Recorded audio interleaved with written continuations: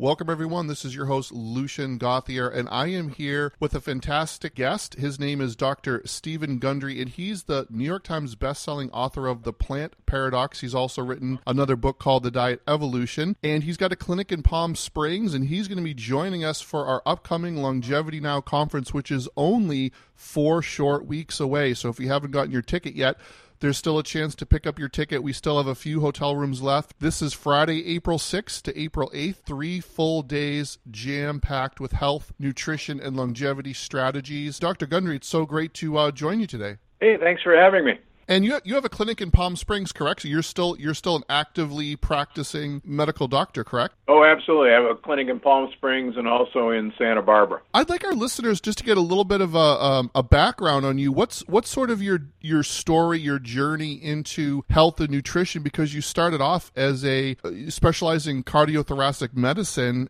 Yeah, I was actually chairman of cardiothoracic surgery at Loma Linda University in Southern California, and actually very famous for doing baby heart transplants with my partner, Leonard Bailey, and pioneered the use of protective devices for the heart that are still used today and have a lot of patents in heart surgery. And I was famous for operating on people who nobody else wanted to. And about 17 years ago now, I was referred a young man, 48 years old, from Miami, Florida, with inoperable coronary artery disease. All of his blood vessels were clogged up, and you couldn't put stents in them, and you couldn't do bypasses. And these people would go around the country, and still do, looking for a dumb surgeon or cardiologist to take them on. And this guy's name is Big Ed in both of my books. And long story short, Big Ed had spent about 6 months trying to find somebody to operate on him, and he wound up in my clinic. And I looked at the angiogram of his heart and said, well, I agree with everybody else. We're not going to be able to do anything for you. And he says, well, but here's the deal. I've had this diagnosis now for 6 months, and I put myself on a diet, and I've lost 45 pounds. And this was a guy who was 265 pounds when I met him, hence the name Big Ed. And he says, I went to a health food store, and I've been taking a lot of supplements. And maybe I did something, in my heart. And I'm stroking my professor beard and saying, well, good for you for losing weight, but that's not going to do anything in your heart. And I know what you did with all those supplements. You made expensive urine, which I firmly believed back then. And he said, well, come on, I've come all this way. Why don't we do another angiogram? And I said, yeah, okay. So we got an angiogram, and he, in 6 months' time, had cleaned out 50% of the blockages in his heart. They were gone. Wow. Now, that was the most amazing thing I'd ever seen, since I was taught that was impossible. And but I didn't know any better, and so there were actually places to put bypasses in his heart now. So I did a 5-vessel bypass. And afterwards, I started saying, well, tell me about this diet that you did, and tell me about these supplements. And the diet he starts describing to me is a diet back in the dark ages at Yale University as an undergraduate, you could create your own major. And you had to have a thesis and defend your thesis. And I had a thesis that you could take a great ape, manipulate its food supply, manipulate its environment, and prove that you would arrive at a human being. And that was my major.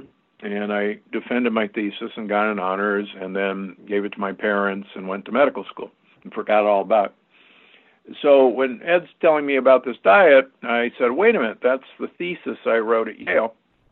And why it was poignant was that through the years, I had become a very obese individual, despite running 30 miles a week and going to the gym 1 hour a day and eating quite a healthy, low-fat vegetarian diet at Loma Linda, and didn't understand why all these bad things were happening to me.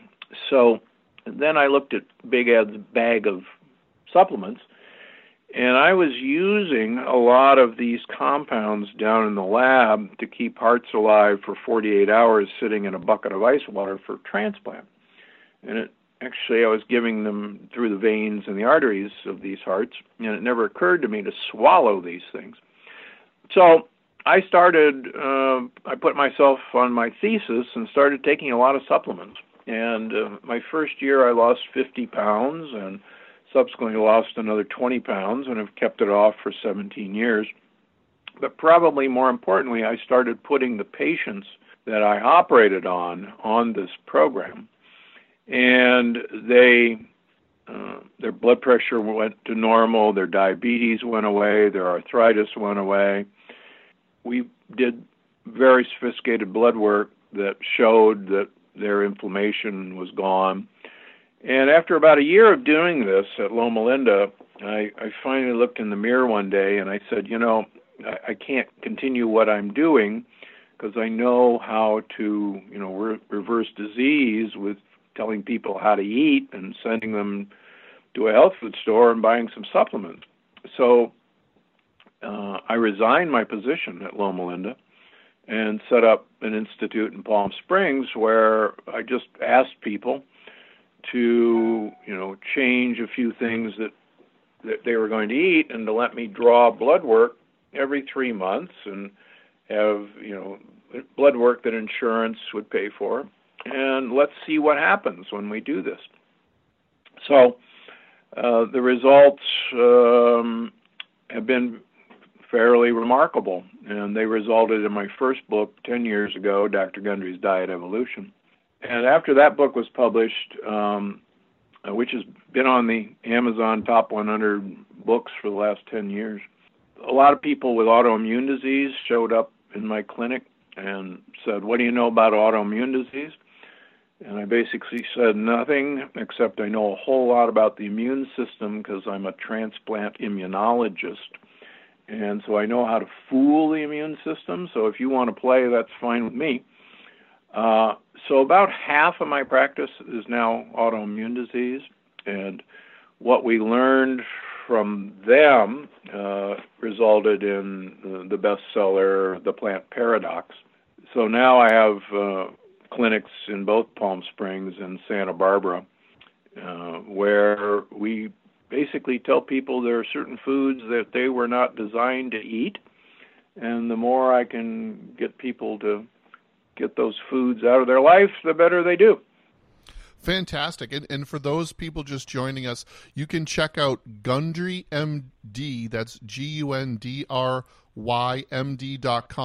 and his site's fantastic. It's got great blog articles. His supplement line is on there, and also the books that he referenced are there, and they're really fantastic. And Dr. Gundry, I've got to ask you, when you made this switch, was there blowback from colleagues, pressure? Did your approach get a lot of criticism? How did that go, that transition? Well, a lot of people, a lot of doctors actually began secretly seeing me. I remember that one cardiologist basically called me a quack for even suggesting that perhaps you didn't need statin drugs to, fix cholesterol problems. But one of the things I did from the very beginning was to present my research at national and international meetings like the American Heart Association, like the American College of Cardiology meeting, like the European Atherosclerosis Society, so that I wanted to show that this is actually mainstream, not marginal. And whenever I worry about this, I always remember General Patton's remarks that if everyone is thinking alike, then somebody isn't thinking. That's a good one.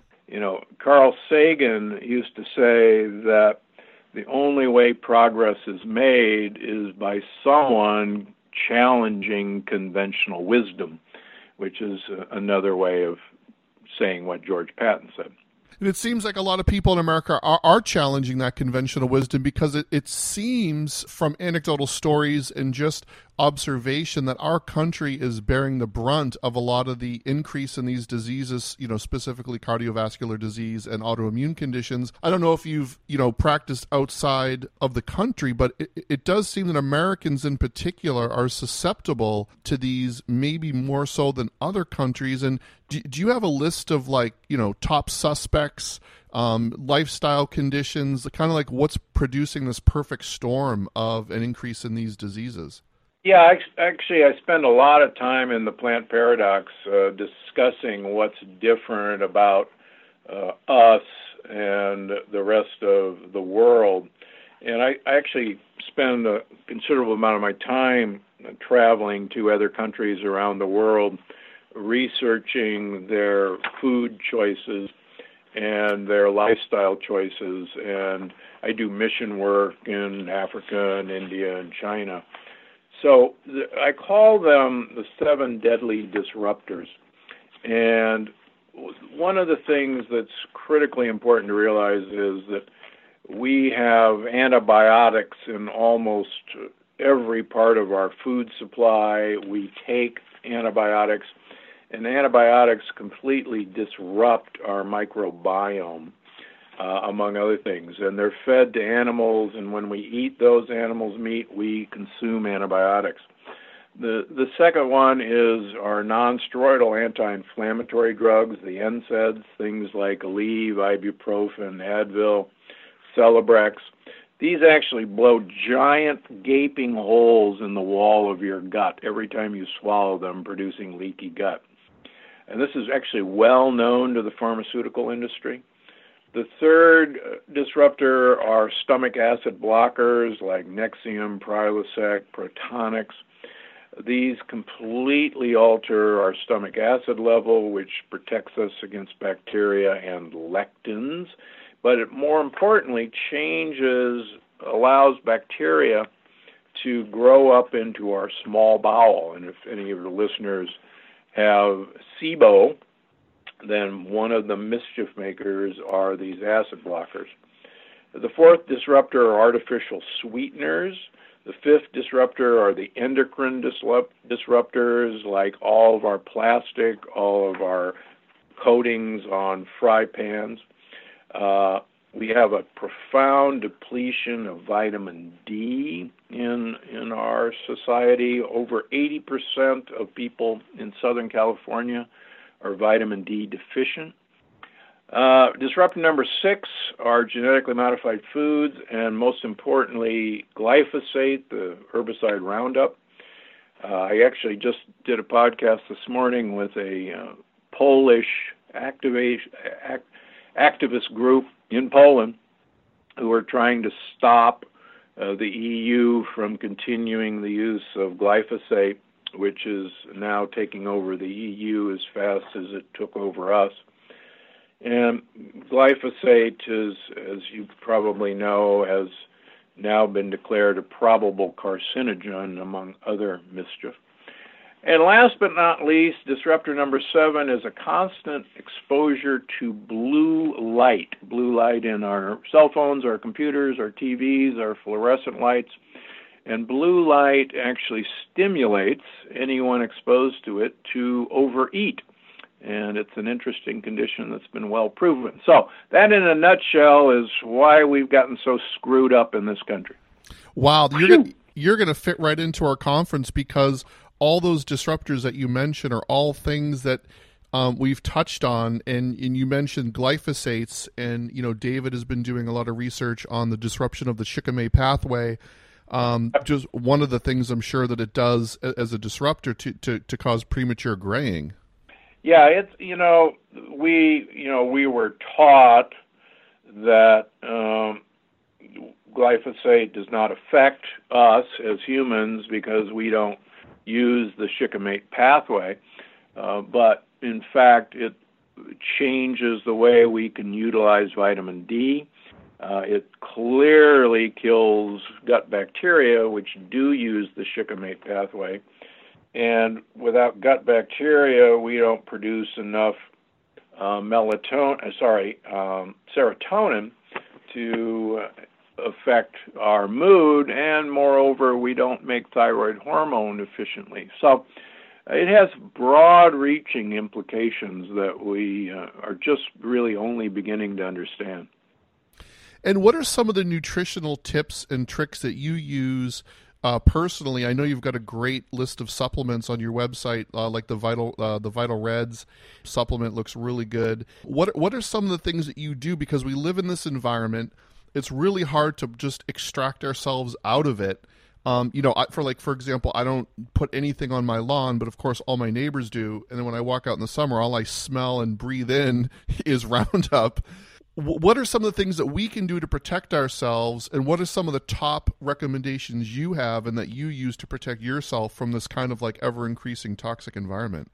Well, for instance, we know that even California wines have glyphosate in them, and there's actually a few organic California wines that have glyphosate because the fields surrounding these organic vineyards have them. So you're right, it's pervasive in our society. What I try to do is I try to improve my microbiome's health as much as possible. So almost everything I eat and almost every supplement I take is actually designed to foster a healthy microbiome. And one of the things I learned early in studying my patients is the more polyphenol-containing compounds or supplements that I got people to take, the more their gut microbiome health improved. And we also showed that it improved the flexibility of human blood vessels, and it improved the stickiness or lack thereof in human blood vessels that would attract cholesterol particles. And so much of my supplement line and much of my dietary recommendations are designed to feed your bugs, as I like to say, and don't use drugs. And so the healthier we make our microbiome, and the more we constantly replenish our microbiome against these assaults from, among other things, Roundup, and then I think we've got a fighting chance at this. And we've certainly seen that in the clinic in over 10,000 patients who have been followed now for 17 years. And my oldest patient will turn 106 next month. Wow. And she was actually taught how to eat by a famous nutritionist by the name of Gaylord Hauser, who many of your listeners may have heard of. She heard him talk when she was 20 years old, and he told her to go home and throw all white foods out of her pantry and to never eat white food again in her life, and she believed him. She actually buried 2 husbands, including a doctor who told her her way of eating was crazy. And here she is. I met her when she was 90, and I thought she was actually 65 when I met her, and I had to look at the chart about 3 times. And I said, what are you doing here? And she said, well, you're the first doctor who's ever talked the way the nutritionist who saved my life talked, and I want you to be my doctor. And I'm looking at her, and I said, well, I want you to be my patient because I want you to teach me everything, you ever learned. So we've been colleagues in a way ever since. And like I say, she'll turn 106 next month. That's amazing. And, speaking of turning 106, we've got our upcoming Longevity Now conference. And, part of the thrust behind our conference is, we live in this amazing, technologically advanced world, although from a nutrition and health point of view, we don't seem to be reaching the goals that we should be reaching. And so we're trying to bring this type of information to people. What's some of the things that you're going to focus on to our group of over 1,000 people that's really going to help turn the screws on improving their longevity? Well, I'll throw out one more famous quote that I love from Agnes Dion. if you want to stay young, then you'd better get started early. And I think there are actually no truer words. Baby boomers, which I'm a member of, are sicker at any of our ages than our parents were. We actually have more diseases. We have worse health. And that was something that would have blown any of our minds if you had told us that, because we kind of thought our parents were doing a lot of wrong things. And I think it's important for the millennials to realize that they're unfortunately the new baby boomers. And if you want to have longevity, this is something that you can't start worrying about when you're 50 or 60. This is something that has to start in your 20s and 30s. In fact, we know that the patterns that produce dementia, the patterns that produce heart disease, the patterns that produce arthritis start 20 and 30 years before we even begin to see symptoms of these things. So the younger you start, the better you're going to do. Which is such a tough sell because, the access that kids have to, like you say, white foods. I'm shocked to hear this morning I was driving my daughter to school and I I'm very careful with what I feed her. And I said, well, what's your favorite food? And she said mac and cheese. And I thought, I've only ever given her it was the organic Annie's mac and cheese, and I gave it to her maybe once a couple of months ago. And for some reason, that's stuck in her head as her favorite food. And all of the fruits and vegetables and smoothies and other stuff we've done, it just wasn't there. And it made me pause and think, wow, like what a battle we're up against. No matter how good you feed your kid, that one piece of candy or that one indulgence, that's kind of what they remember. Yeah, I mean, all of these foods are engineered to go directly to our pleasure centers, and it makes a very strong input. Plus, one of the things that I see in my practice, and I take care of a lot of kids with autoimmune diseases that had them that are now gone, that I talk about in the Plant Paradox. The hardest part, the parents and kids at home are really great, but when they're at a friend's house or they're at a school party or even in the school, cafeteria, they're bombarded with temptation, even if it looks almost healthy. And it's during those times that we really have to teach the kids to be vigilant. Now, luckily, with these kids with devastating autoimmune diseases like Crohn's or ulcerative colitis, the staying the course is so useful because they're no longer running to the bathroom every 30 minutes, and they're growing and they're developing muscles.